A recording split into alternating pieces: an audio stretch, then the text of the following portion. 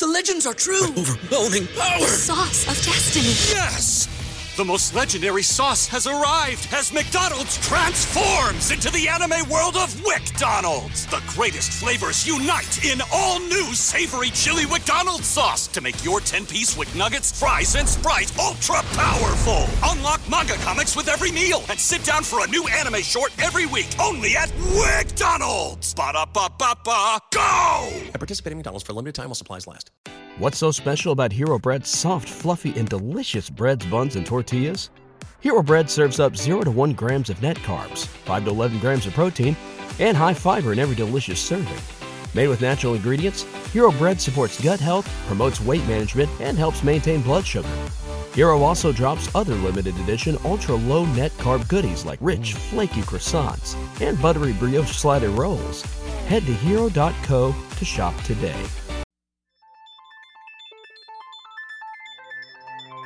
This is Debo Samuel. You're listening to Roster Watch.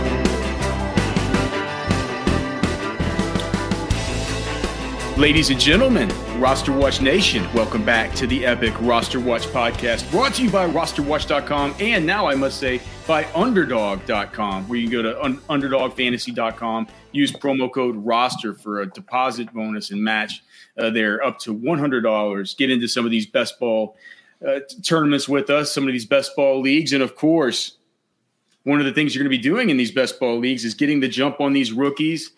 Who better to bring on during this time of year, pre-draft, than just one of the all-time GOATs, man, a guy who I've known ever since I started doing this stuff, and a guy that's been around doing it for even before we were at the Senior Bowls and the Combines and all the rest. He is Matt Waldman. You can find him on I didn't even ask you, but I think it's Matt Waldman RSP on Twitter. Just Matt Waldman, yeah. At Matt Waldman on Twitter and at mattwaldman.com. He is the publisher, the proprietor, the man behind the rookie scouting portfolio. Waldman, so good to have you, brother. Hey, Alex, it's always great to be having a conversation with you about rookies and get a chance to chop it up like we do.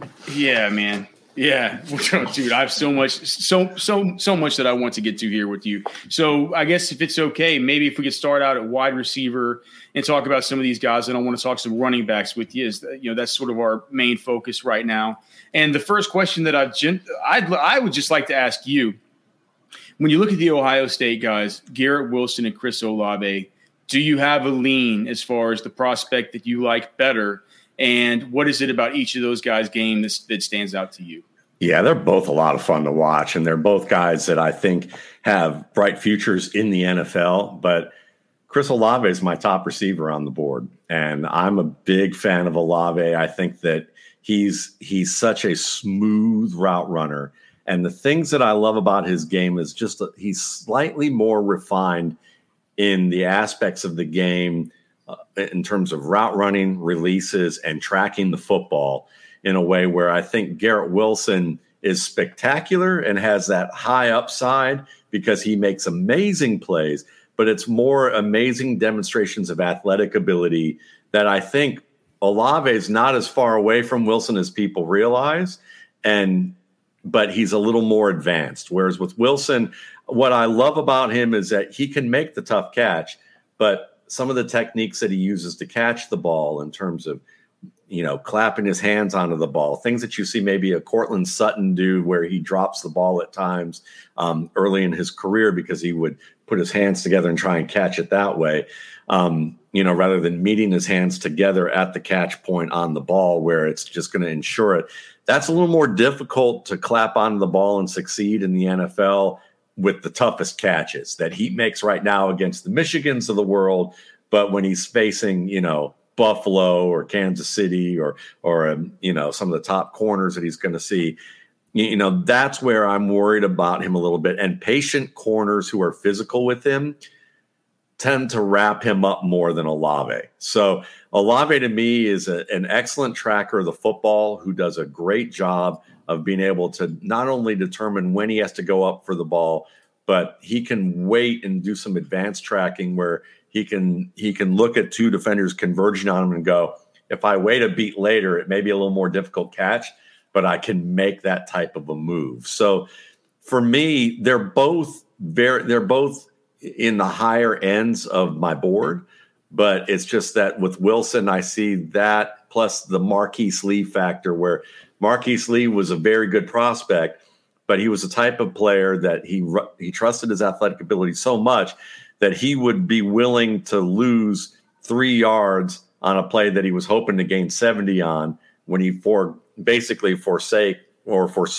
like an easy 5-yard gain. Like he has the ball, turns upfield, wide open area in front of him, but he sees a defender that he's going to have to drop the pads on or get under, and instead he'll bounce it into leverage that's favorable to the defense and lose yardage on a play where all he needed was 5 yards and he was going to get 7, but he wants to go for the 70-yard gain. And it's like those things with Wilson, I'd just like to see him get a little better at, but he's in my top 5 easily. He's a terrific young player. The refinement is just more in favor of Olave. Garrett, and it's so funny. So first off, you and I have never had the same wide receiver one since I've been doing this. You're sometimes a little bit off the board, and that's why I love. So you're like the Yanni of this. You know how Yanni, they said like he wouldn't listen to any music. He wouldn't listen to music because he didn't want it to influence his own music. He wanted to be completely original. I feel like you're sort of a Yanni of this draft evaluation, where you just come from you don't hear any of the same kind of hive mind stuff for Matt Waldman whenever he comes out of the basement with his RSP. It's like you've been down there grinding it out. This is the first time that you and I have been like Chris Olave is my wide receiver one as well. And it took me it's been a long winding road to get there, but a lot of the things that you talked about, I mean, when it just came down to it, I said to myself, how many ways is this guy going to make me look dumb for having him as my wide receiver one? He's the most polished wide receiver in the class. He's the all-time touchdown scoring leader as far as receiving touchdowns in Ohio State history.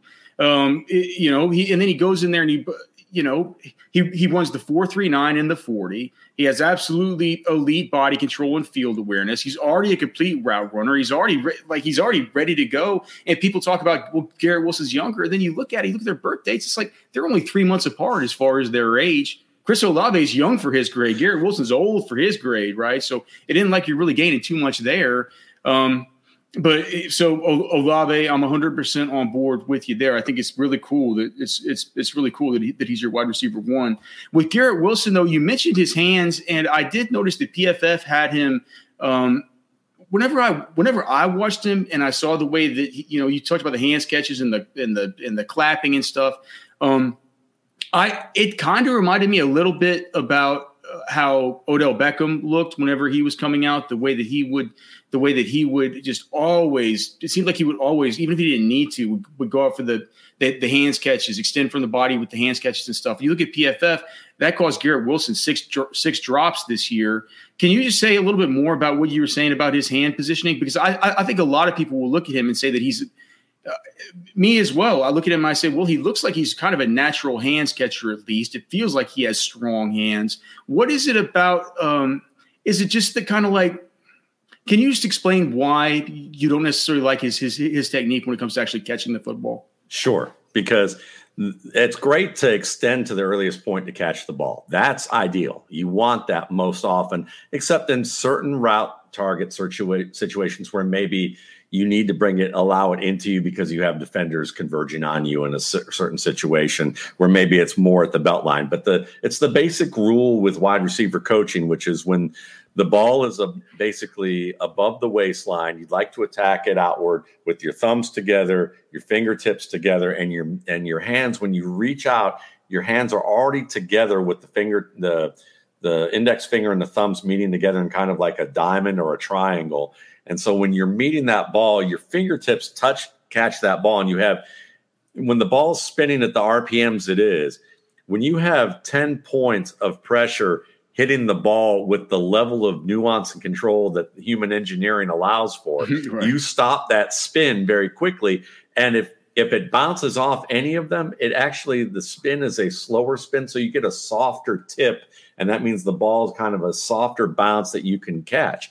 If it hits the palm of your hand, just throw a football against the wall and watch it like bounce off wildly and violently. It's because it's hitting one surface that doesn't have that control to stop the spin. So what happens is that when you're clapping onto the ball, think of a little kid, and when you throw a ball to a little kid, they'll often like wildly bring their hands together and try and clap to catch it. And it usually goes through their hands, bounces off their forehead, and they either giggle or cry depending on how hard they go in and cry to mom if they're like, my wuss little son out here. So that's that kind of thing that happens, So what happens is that when players are unprepared for the moment, they default to what we all defaulted to when we were little kids. They clap because they don't have their hands out. So Olave, a lot of times, there's targets where either he's not sure of whether to use the underhand with the pinkies together. Do you mean Olave or Wilson? Not Wilson, excuse me. Yes, thank you. Wilson doesn't, whether he's underhand with the pinkies together or overhand with that, he'll try and clap onto it, or he can't get his hands together to extend for it fully, and as a result, he's late trying to clap. And when you're trying to coordinate your hands coming together on the ball as opposed to already meeting it, it's just a harder target to catch, especially when a defender is going to hit you, or they're trying to, you're negotiating your position with that defender. And that's what happens with Wilson. And so what ends up happening is that he claps onto it, and then if he makes the catch, even still, he's still so concentrated on making that catch with the more difficult technique that the ball kind of is out away from his frame, and he doesn't retract it enough time. He looks like someone who successfully did a math problem that they weren't sure they were going to get the right answer to. and they're holding it out there. And I'm thinking a defender's in the NFL is going to swat that thing away more often than what he's experiencing now. Doesn't mean he's going to drop a ton of passes, but it's a higher risk quotient to where if you see him drop passes that he normally made in the Big Ten, it's going to be because of that type of thing. Cortland Sutton went through the same type of thing. Deontay Johnson went through it for a while, and it's just one of those things that it just slows him down from on the track of him meeting his physical potential and some of the things that he showed on tape that could make him a star. So that's the thing with the clap catching, and you'll see that clap type of catching with a lot of young players entering the league until they really work on it on their own to get that technique refined. Well, and with Wilson too, just one other thing I'd noticed is if you see his route running, Orrs did that. We were there at the combine watching the receiver drills and Lucas Oil, and I noticed that even in the gauntlet drill, it's like Wilson he's so twitchy. He could be a little bit like unwieldy with his locomotion. I think that there's a lot of that whole kind of stuff to his game. And I think what a lot of people say is like, look, he's so twitched up. It's like, look, there's so much promise there. But I think that really sheds a good light on as far as the hands issue. And it's kind of maybe a little bit of the same issue. It's just a little bit of because it isn't a lack of coordination. It's almost just like he's almost too twitched up. Right? Yeah, it's playing out of control in a sense. Right. It's like everything's right. High end athletic. Mm-hmm. Think of like Kenyon Drake when he came out of Alabama as a runner. Like everything was jump cuts. Everything was like this very elongated, like athletic display. And then he went to Miami and he'd find himself jump cutting into the backside of his own lineman, trying to avoid penetration and knock himself down because he hit his head first into the butt of his blocker. And He did that repeatedly in games because he didn't know how to move efficiently. Frank Gore, on the other hand, who lost 2 ACLs before he even made it to the NFL and became the annoying fantasy player at the end of his career, right. who annoyed fantasy people and probably sports bettors, but he was the most efficient runner. He was so efficient. He knew how to move with just small movements to make things work. And that's the difference between Olave and Wilson, is that Wilson's the dynamic guy that when you look at the highlights, you're like, wow, few people can do that.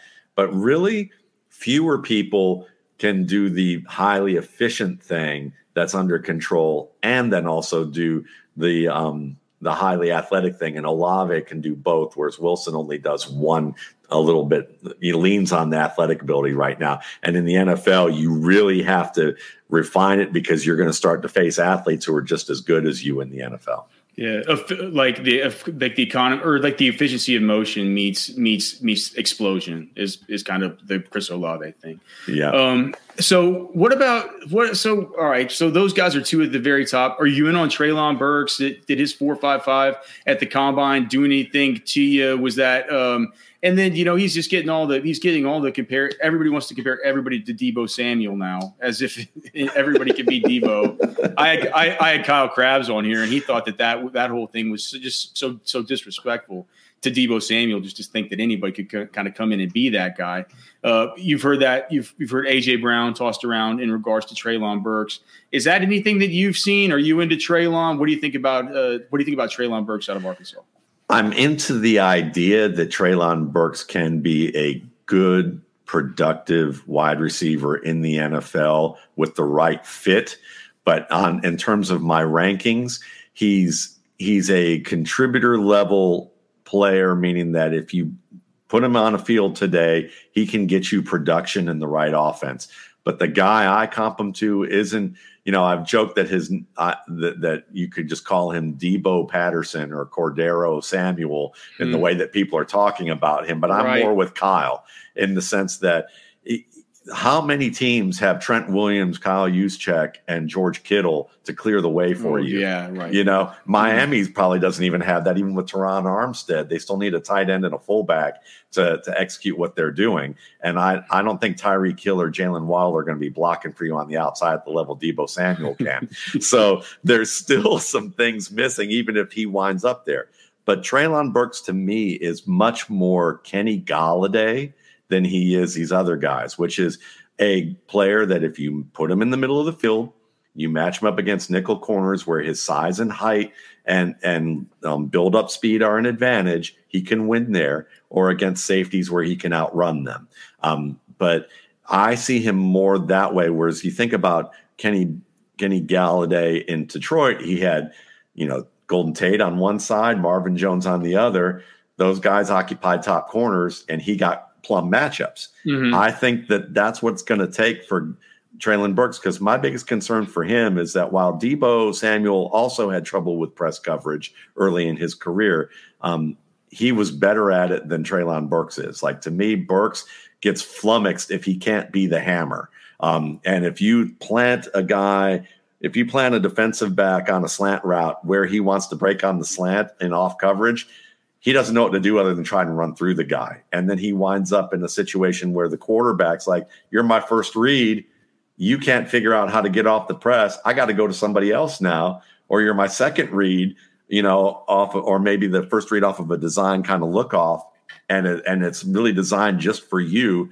And you're not open because you can't get you can't get around the guy in an efficient manner.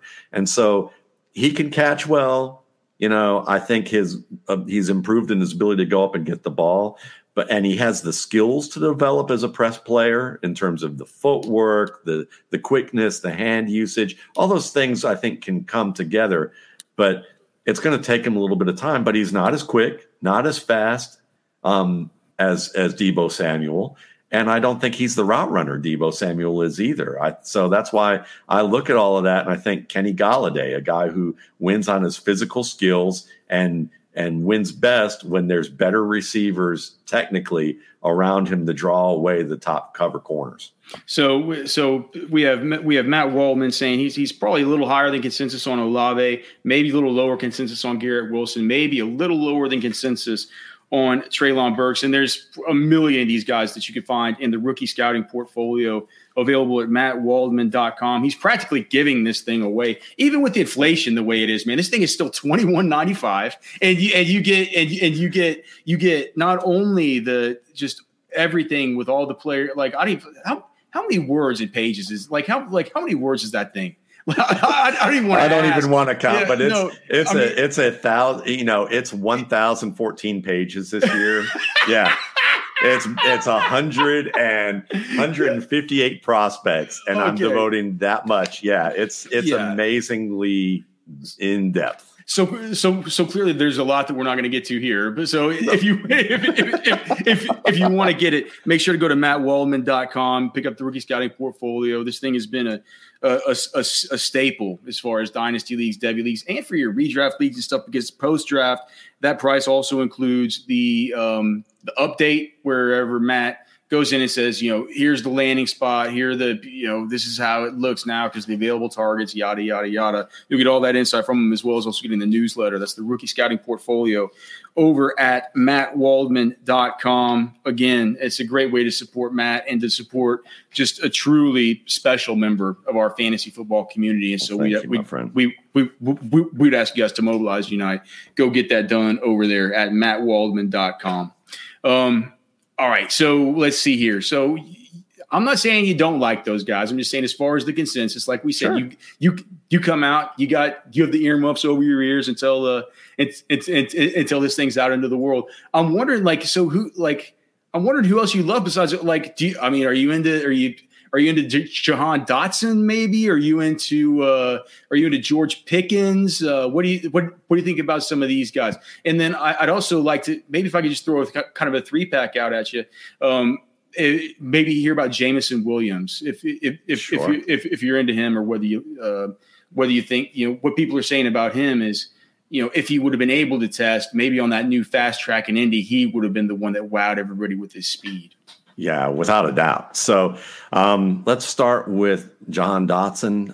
I like him. I think he has, I think at very least you can start him out in the slot, and I think get a lot of good work out of him that way with that quickness. He's a good route runner. He's very skilled in the sense that he understands who he is as an athlete and when to get out of the way of defenders as he makes the catch. He's got that kind of, he's in the 170s range. So I don't mind a receiver who gets open, makes the catch, and just drops to the ground there in that case, because he's going to get open a lot for you. And he has a really good feel of how to set up defenders, and he can win on the outside because of his speed and his route running ability. He has a few little issues with his hands that with tracking some of these targets in the middle of the field where he can be a little late to get his hands out to catch the ball, and he winds up having to catch it too far into his body or even like over his head or behind his head on certain routes, but they're very isolated types of things that he'll be able to clean up. But he's a savvy player, and he reminds me a little bit of like T.Y. Hilton. When you take T.Y. Hilton and put him early in his career in the middle of the field, he was very helpful, and then he gradually worked his way to the outside and became a fine outside receiver for a guy his size. I think Jahan Dotson has a little bit of that to his game. Pickens I wanted to really love, and I only like. So I have him a little bit higher than Treylon Burks on my board. The thing with him, too, is he does a great job of being able to use his hand-eye coordination to make circus-style catches. But when you take a closer look at his game, you discovered that some of those circus-style catches should have been what I'd call accountant-style catches, meaning that they're not all that exciting. He should have made them far less boring. He should have made them far more boring than they actually were, because when you go up for some of these contested targets, what you want to see is a receiver jump straight up into the air, especially on back shoulder fades and on any type of underthrown ball where they get position early and make that jump early enough so that they can go straight in the air and catch at their highest point, and their back is then to the defender. Pickens, like a lot of guys who are younger, Colin Johnson was a good example of this at Texas. They kind of make this jump and go backwards because they jump late, and as a result, their chest gets exposed to the defender. Matt knows just what he's talking about when he's whipping out this Colin Johnson. I saw that in practice every time, man. It was a waste. Who was the App State kid? Who was the Brian Quick?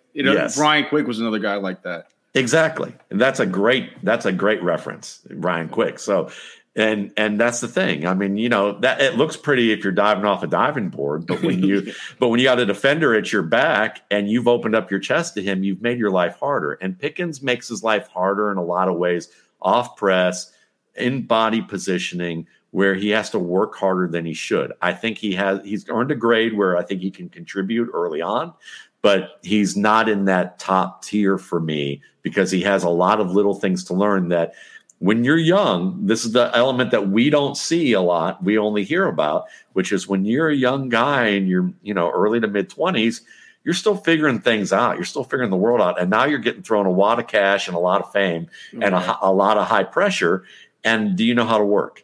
Do you know how to work smart? Do you know who to seek out to learn these things? Or are you going to have a immediate success, get a chance to enjoy the fruits of that success early on and think you've got it figured out? Then suddenly defenses have figured you out and you haven't been applying yourself in a steady fashion to continue to develop these tools. And that's where I think George Pickens is at, is like, he could be a star, but he's going to have to show all these things I mentioned for him to get there. And that's the question mark. Did the 8 and 3 or did the sub 9-inch hands bother you at the comp? Was that anything that bothered you, or was that just kind of throwaway sort of? Kind of a throwaway for me, as long as the hands techniques are good. And after, you know, listen, if you watch, you know, if you see some of those catches he made in Georgia practices, early in his career, you can put the pen down on whether or not that's going to be an issue. What about Jameson Williams? He's my number 3 receiver on the board. I'm a big fan of Williams. I think that the idea that he compares to Jalen Waddle it's still a bit of an aspirational comparison in my book, because my 2 highest graded receivers ever now are Jamar Chase and Jalen Waddle. They were 1-2 for me. But of all time in the RSP? At least in the what I'd call my modern era of scoring. I'll put it that way. So basically you've had a scoring system that's been tweaked over the years, but over the course of the last how many years, like ever since it's tweaked to the way that you're using it right now, those are the 2 highest. Yes, exactly. Okay. Yeah. So Williams has a nice grade. It's immediate starter grade once he gets healthy. And I love the way that he attacks downhill as a runner. I think that, you know, he does a strong job in terms of, you know, with the routes that he does run, he runs very well. And he tries to get himself killed as a run blocker. It's like, you're like, come on, dude, go easy. You're going to get yourself hurt, man. Yeah. He can be a little aggressive there. That's for sure. Yeah. But I'm a big fan of what Williams has to offer.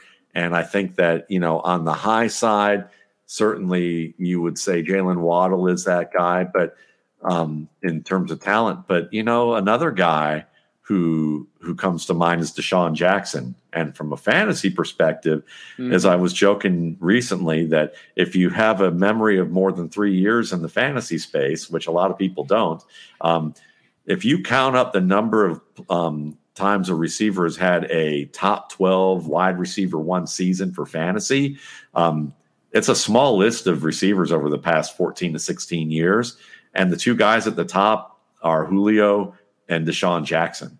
And people forget that about Deshaun Jackson. Yeah. He's had, you think, oh, well, you know, he's always gotten hurt in recent years, but he's had more wide receiver 1 seasons than more. I think he's one of the top 2, if not top 3 out of like maybe 10 that I looked at over the past 15, 16 years. And the number that he had, you look at and you go, wow, most receivers who hit wide receiver 1 only do it 2 or 3 times in a long career.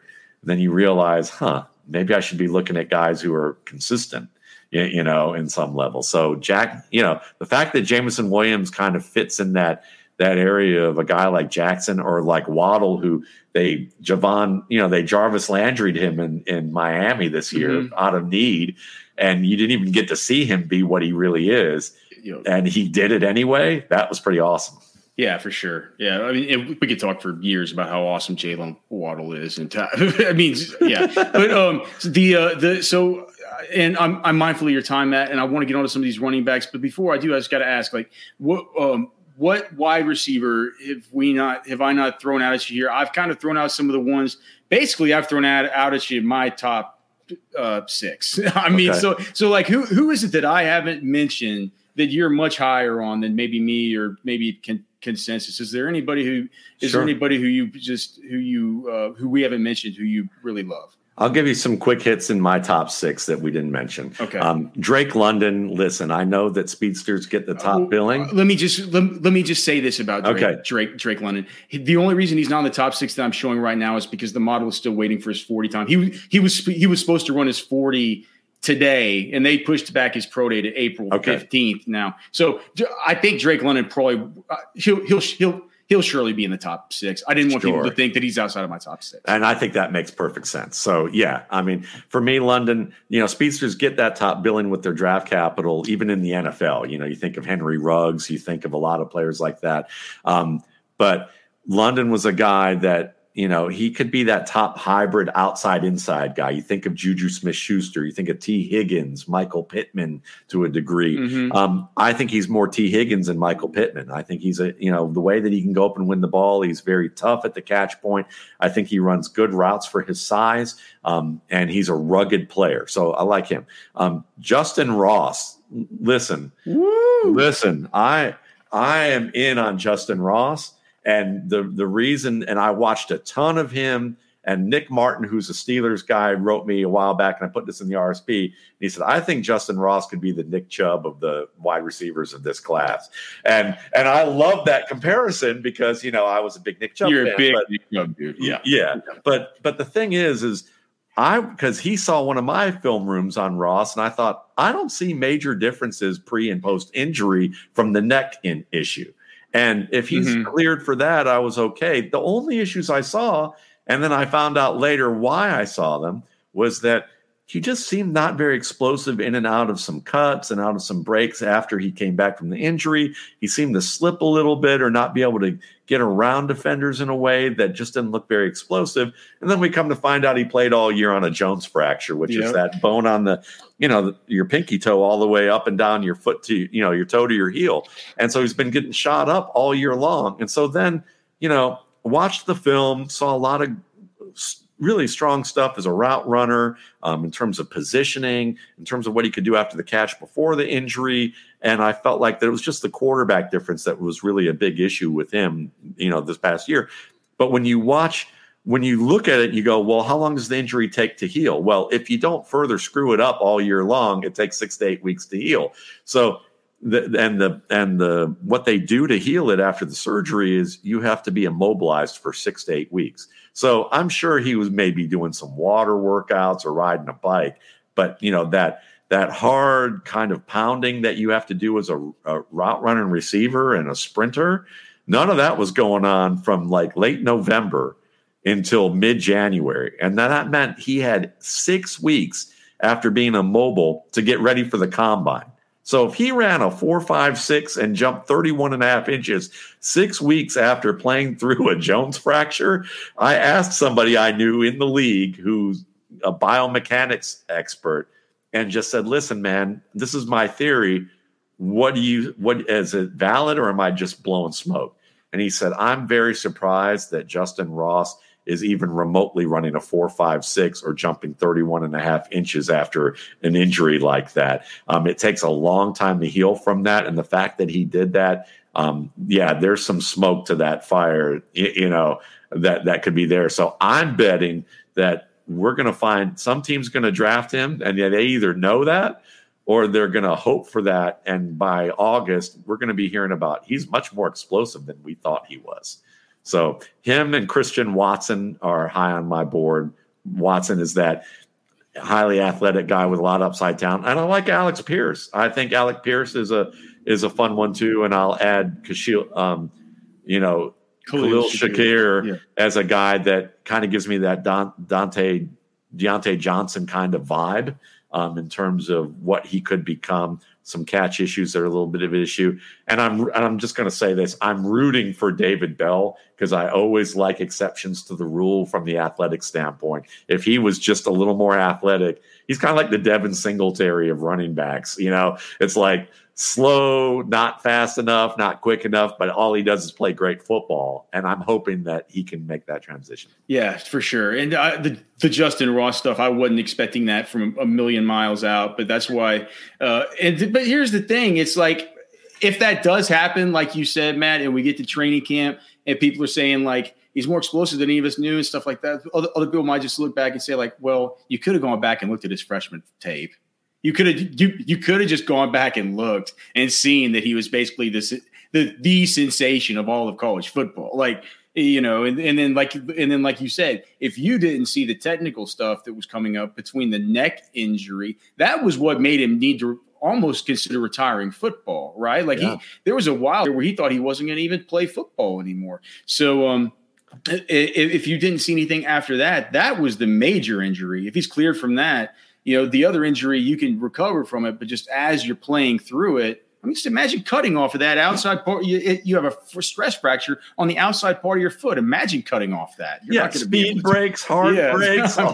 You know, any lateral cut that you would make in the open field, and by halftime that Toradol shot wore off. Oh yeah. So you're going to find out a lot more about these guys in the rookie scouting portfolio. We have two asks of Roster Watch Nation here. Please go to mattwaldman.com, download the rookie scouting portfolio, and get set up there. You're going to get everything emailed to you as far as these updates, as far as the newsletter, et cetera. And you're going to be able to hear about all the wide receivers that we didn't talk about. Also, we got to give a shout out to our new sponsor, Underdog. So when we talk about Underdog Fantasy, we say that the NFL draft season is underway. It might not be NFL season, but the draft season is underway, and you can already draft in 2022 fantasy leagues on Underdog Fantasy to win cash prizes. So through their slick mobile app and user-friendly site, you can join a league and draft a team in minutes. Plus, the folks at Underdog are going to help you get started with a deposit match of $100 in bonus cash when you make your first deposit with promo code ROSTER.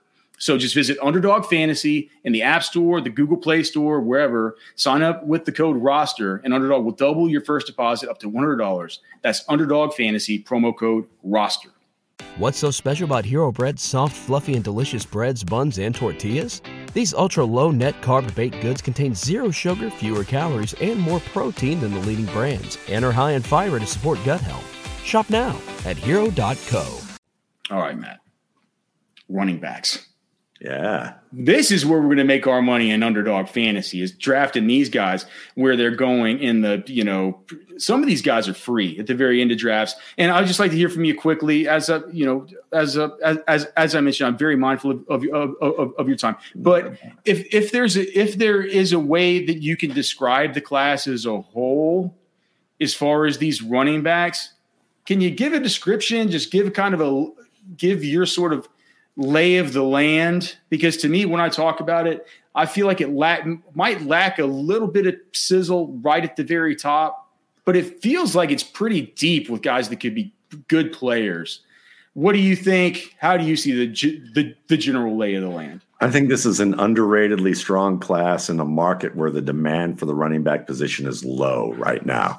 And so there's a lot of guys who, you know, at first they might get labeled reserves or backups because that's how they start off due to their draft capital early on, and then emerge due to injury. And everybody's like, who was this guy on our roster? How did he's better than we thought, when actually they were good in the first place. But it's a fun cross section because you have some bruisers in this group, you know, guys who can really run through contact.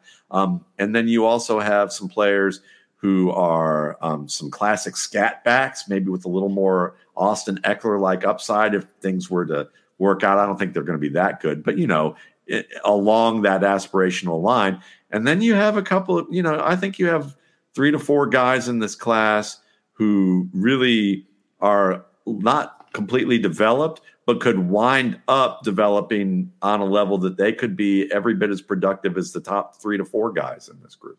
All right. So whenever we talk about the at the very top, there's been some discussion, at least in the dynasty space, about running back one. And it feels like at this point in time, after Isaiah Spiller's pro day and after some of his jumps and the bad broad jump, bad vertical, bad 40 time, you know, is he hurt?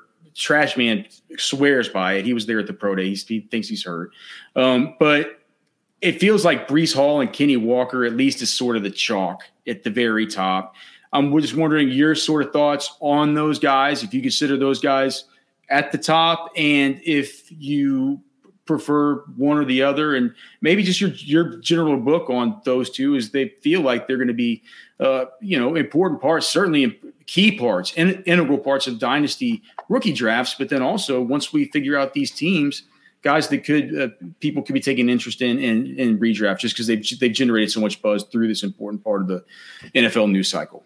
No doubt. And I have Hall and Walker 1, 2, and there's not much separating the two. I think that Hall is the more, how would I put it? He has the higher ceiling in terms of some of the things that he's capable of doing. I think his short area burst can be special at times. There's a bit of that kind of ability to teleport past a linebacker in the hole who has the angle on him, and from a stop-start type of position that is really special. And he has good hands that can get better. His blocking is kind of more Jonathan Taylor-esque, the way Jonathan Taylor was at Wisconsin, which was artful dodger as opposed to actually like putting in the work. But Taylor fixed that, and most running backs do who are at that level. So I think Hall will as well. He makes everything look easy. And that's the thing about him that is kind of scary, because he's a glider who, with that burst, it's interesting when you watch Hall play, there's moments where, and when he makes a mistake and he gets kind of angry and becomes a little more determined almost, you see moments of him where you're going, nobody's going to bring that guy down. He'll run through 3 or 4 people, but he has an all-around game, makes it look easy. And, even his recruiters, as Chad Ryder mentioned to me when we were having a conversation a few months ago, his recruiters, he hadn't gotten a scholarship, and the recruiters saw him and were like, who is this guy? It just looks too easy. Maybe we shouldn't sign him. And then they were like, what are we even thinking? And they did, of course, and the rest is history. Walker to me feels safer, and I can't explain to you why he feels safer. Well, he to me, he just looks like a better pure natural runner of the football. Yeah. I mean, that's my kind of troglodyte caveman way of saying it. But, I'm sure that you have. I'm sure you. No, it's a good answer, and he reminds me of J.K. Dobbins and Ray Rice. If you look at that, in terms of size, in terms of the quickness, the patience level. They have the speed. He's smart. He can play in any scheme. Whereas I think Hall can give you zone and gap, but Walker can give you duo. And duo is a tough scheme to run because it's such a tight crease scheme. But he catches the ball well in terms of hand-eye coordination, and his blocking will get better. I mean, he picks up blitzes inside well. The multiple blitzes that come that try to confuse backs, that's where he gets confused a little bit here and there. But overall, both those backs, I would be very happy taking to the top of my board and be excited about them being able to deliver for an NFL team as no worse than a lead option by the end of this year, and probably the feature back within a year or two. Yeah, Walker's just, I mean, like you mentioned, I'm wondering if you think that, because whenever we look at these Big Ten kind of volume backs, right? I went back and looked at Melvin. I wanted to go back and look at Melvin Gordon and just kind of see, because I remember there being this hit on him that they weren't sure that he was going to be able to be used on receiving downs because they were worried about his pass protection. And he was just this volume guy that was an in-between the tackles runner. And he's a good natural runner and stuff, but his pass pro is bad. Is he going to be able to be used on passing downs? So then he gets to the NFL, and it turns out it becomes like a strength. Like Melvin Gordon for a good number of years, like it was a real strength of his game in fantasy, how much he was used in the passing game. Like, so is the pass pro stuff that, like, from what you've watched about the pass pro stuff, how bad was it? And is it fixable? How long does it take to fix? Is this a one training camp fix? Do you think it even needs that? Like, do you even classify it as being as bad as some people talk about? And Okay. No, I don't classify it as bad. I think it's actually promising from what I saw, because what I'm looking for is the ability to set up in a balanced position, deliver a strike, and be able to control the defender at least long enough with your position and with where your hands are positioned, and do it in a way where you're not leaning forward and leading with your head and get knocked off balance. And Walker shows all that, and he shows the basic diagnostic skills that I'm looking for. And the things that are more advanced take about a season to learn, because again, you're going to have more advanced types of coverage and blitz looks that you're going to face in the NFL, and he has to be on the same page with his linemen and the different adjustments that are going on and the different audibles and things. That's what causes the problems, is the diagnostic end that they have to just acclimate to. And I think it takes about a year usually with most players. I think Walker will be just fine in that regard. I don't really have an issue with him as a pass blocker. And with the receiving game, with the volume guys, I've been like, I remember I'm more of a put the pen down guy, as Mark Schofield would say, over at USA Today Wire, or USA TD Wire, is that, if you see a running back show good hand-eye coordination, and they aren't an absolute liability as a route runner where they like stumble out of breaks and they can't keep their balance, that's good enough. So when I watch guys like Leonard Fournette and Melvin Gordon, I had high marks for them as potential receivers, or higher than the average, because I saw them make plays where they showed they could track the ball in an advanced level or make catches against contact, even if it was one or two catches, because it was enough. If you saw enough of the right things, you could put the pen down and say, we're good. And I think Kenneth Walker has that. Right. Good. I love it. One other thing as long as we're talking about Kenneth Walker, I want to give a shout out to this dude on Twitter, at Lineups and Chill. His name is James Garrard. We were talking earlier about, just the size, 211. Is that going to be big enough to hold up? He tweeted back this chart of the number. It's funny you mentioned the number of kind of wide receiver one finishes for certain players. Well, this guy tweeted back at us the number of top 12, I guess, RB1 finishes for guys who he sorted in his Excel spreadsheet for, I guess, going back to, let's see, some basic filters is what he came up with, 220. So Clinton Portis had 6 top 12 finishes. Chris Johnson had 6. LaShawn McCoy had 6. Jamal Charles had 5. Your guys, Maurice Jones-Drew and Ray Rice, who you compared Kenneth Walker to, had 4 and 3. Aaron Jones has had 3. Christian McCaffrey's had 3. Devontae Freeman had 3. So 211 pounds is not something that's going to keep you from being able to be a high level contributor. Yeah, it's still in the sweet spot for me. Anything between, depending on this compensatory factors of speed and quickness, 205 is maybe the lowest end for me. And then, you're talking about 235 probably being the highest end. But to me, the sweet spot is literally 210 to 225. If you're in that range, I'm good with you, especially if you're shorter. If you're like 5'8", 5'9", and you're 210, 211, if you were 5, that's a pretty good size. I would say, you're just short. You're not small. Let me toss another 3-pack here at you, just to guys that I'm kind of guys that I'm just interested to hear you talk about. You can talk about them in any order that you would like, but I would like to hear what you have to say about Isaiah Spiller, what you have to say about James Cook, and then my general hobby horse here. I want to know what everybody has to say about Dameon Pierce after getting to watch him at the Senior Bowl. So if you have thoughts about those 3 in any order, man, I'd just love to hear what Matt Waldman's book on those guys says. Spiller grew on me. When I first watched him, I saw some issues like his pads weren't aligned with his hips and he'd get knocked backwards after having a running start into a defensive back, and that kind of scared me. And then I'd see him make some really fundamental mistakes with how to follow and set up a pulling block on counter, where I just go, what are you doing? Like, my buddy Jay Moyer, who used to write for me, who's great on Twitter and does was a running game coach for high schools out in the Bay Area, would say, I'd bench a kid temporarily for some of the mistakes he made. But here's the thing. He's worked on his footwork for a very long time, and he's very proficient with a lot of solutions with that. I think he's a very good outside zone runner. I think that he can become one. I think most of his game skills are good. He just has to understand that he's not going to out athlete people anymore, that he has to use that footwork to his advantage and bounce plays inside and set up blocks the way he needs to, rather than try and take the easy, let me outrun people to the edge. But I like him. I would say I think of Ryan Matthews at his best.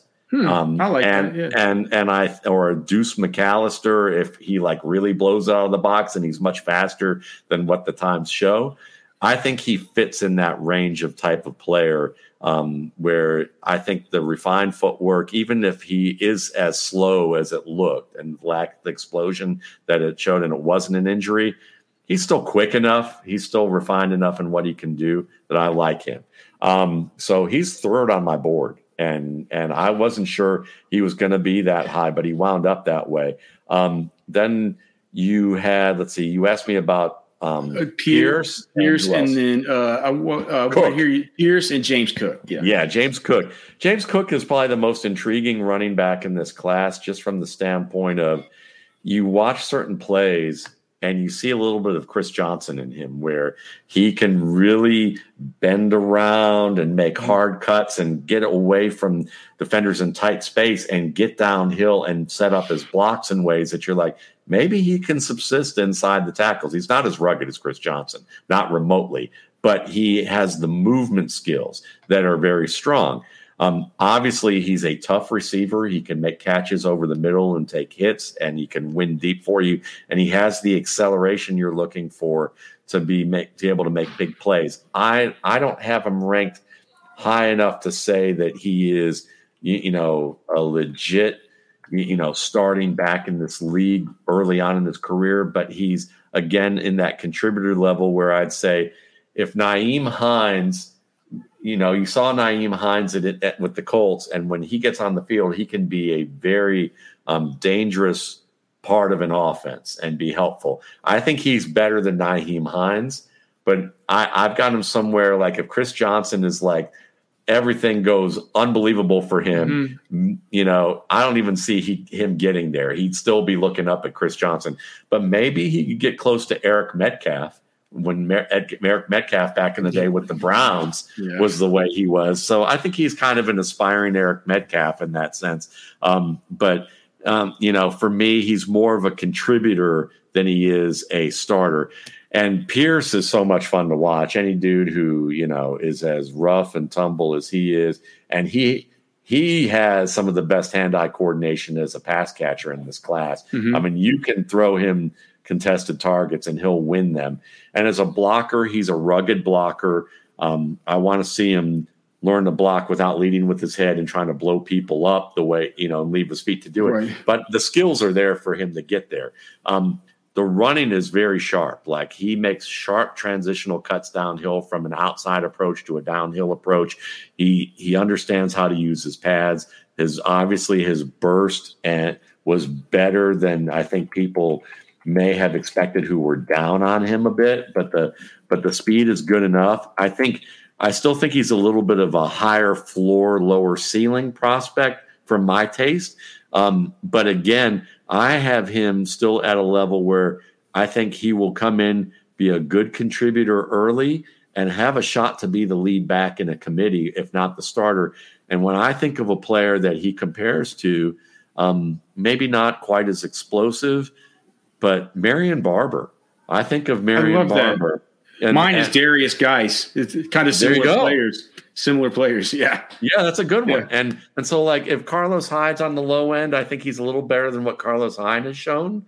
And Carlos Hyde showed some pretty good stuff early on in his career. Oh, yeah. I think he can be around Carlos Hyde, maybe a little better, and then maybe get to Marion the Barbarian. We'll see. Yeah, Marion the Barbarian. Love it. All right. So I'm going to have one more question for you, Matt, and I'm going to ask you after I give this quick plug for MattWaldman.com again. I'm just going to ask you any running back we haven't talked about who you think we need to highlight, somebody you love, maybe an off-the-radar guy, whoever it is that you'd like to talk about going out. But before we do, just again, want to remind you guys to please go to MattWaldman.com, get the rookie scouting portfolio. You can get it. It's just $21.95.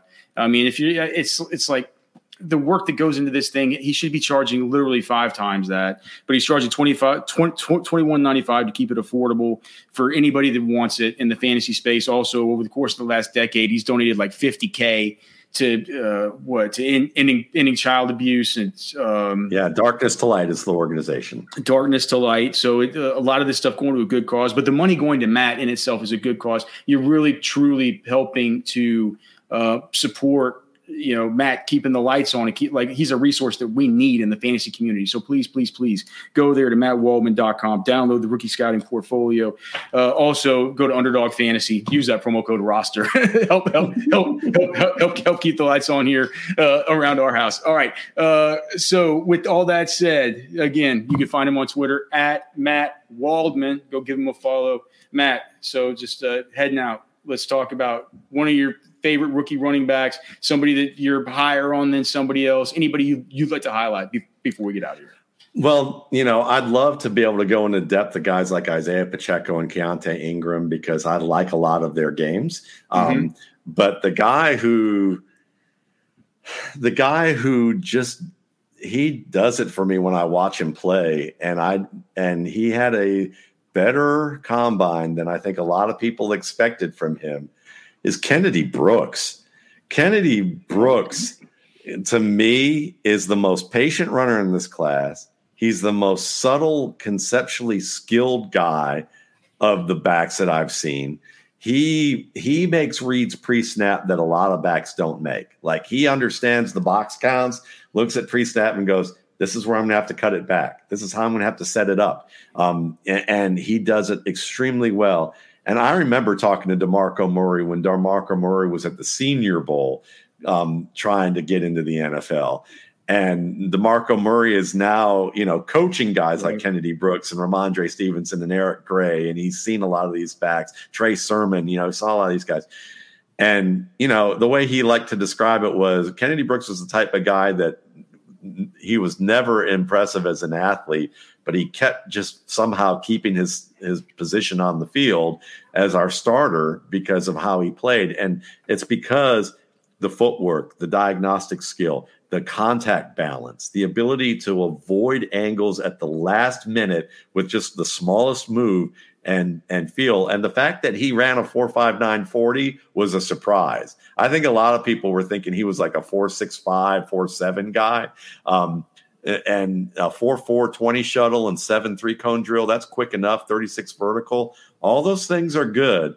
And at 5'11", 209, listen, he's kind of in that realm of, you could say, is he like a Bilal Powell, a long-term kind of like second or third back, second back who could play on third downs, but also help you out if you need him to run the ball on an every down basis, or a James White who does everything really well enough, but is like a dynamic outlet back? Or does he have growth potential to get maybe another 5 to 6 pounds heavier? And with what he looks like right here and how well he plays, could he become a lead back in the league? I don't know. Like, as my buddy Chad would say, he said he's all juice, no squeeze in terms of his game because of the athletic component. But if there's a back that if someone gave me money and said, you know what, you can't do anything with this but bet on something wild. And I would say the wild bet I would make, if there were a way to bet on it, I would say if there's a player who could become the next Terrell Davis type of player to come out of a draft class, who would just like completely shock people because he doesn't look like anything special, but all he does is get yards and break plays that you wouldn't expect. Kennedy Brooks is just, there's something there with that guy. I'm fast. I hope that it happens for him, because he's just, in terms of what it takes right here to play the game, he has it.